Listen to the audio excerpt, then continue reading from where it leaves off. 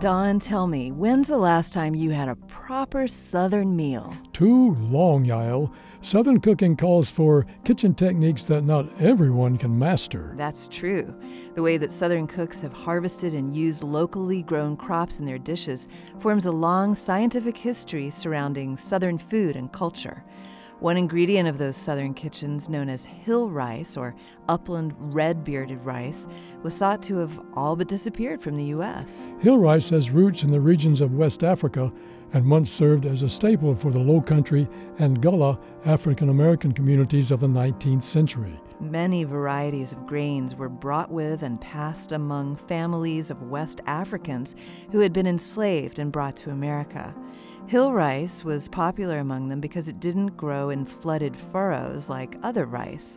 Instead, farmers reared hill rice in garden patches, which kept them free of the threat of malaria. Many descendants of these West African regions sustained themselves on hill rice, but it was thought to have been lost until B.J. Dennis and David Shields, a South Carolinian chef and a professor, found that the Americans of Trinidad had preserved it.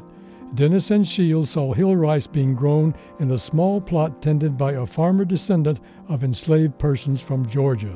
Some geneticists suggest that hill rice may be a genetic hybrid and that it may prove impossible to locate an original cultivar. But geneticists, horticulturalists, historians, and cooks alike relish the opportunity to study crop transfer and cultivation sustained by African American food practice. It is only one part of the complex science and history of Southern cuisine. This moment of science comes from Indiana University. I'm Don Glass. And I'm Yael Cassander.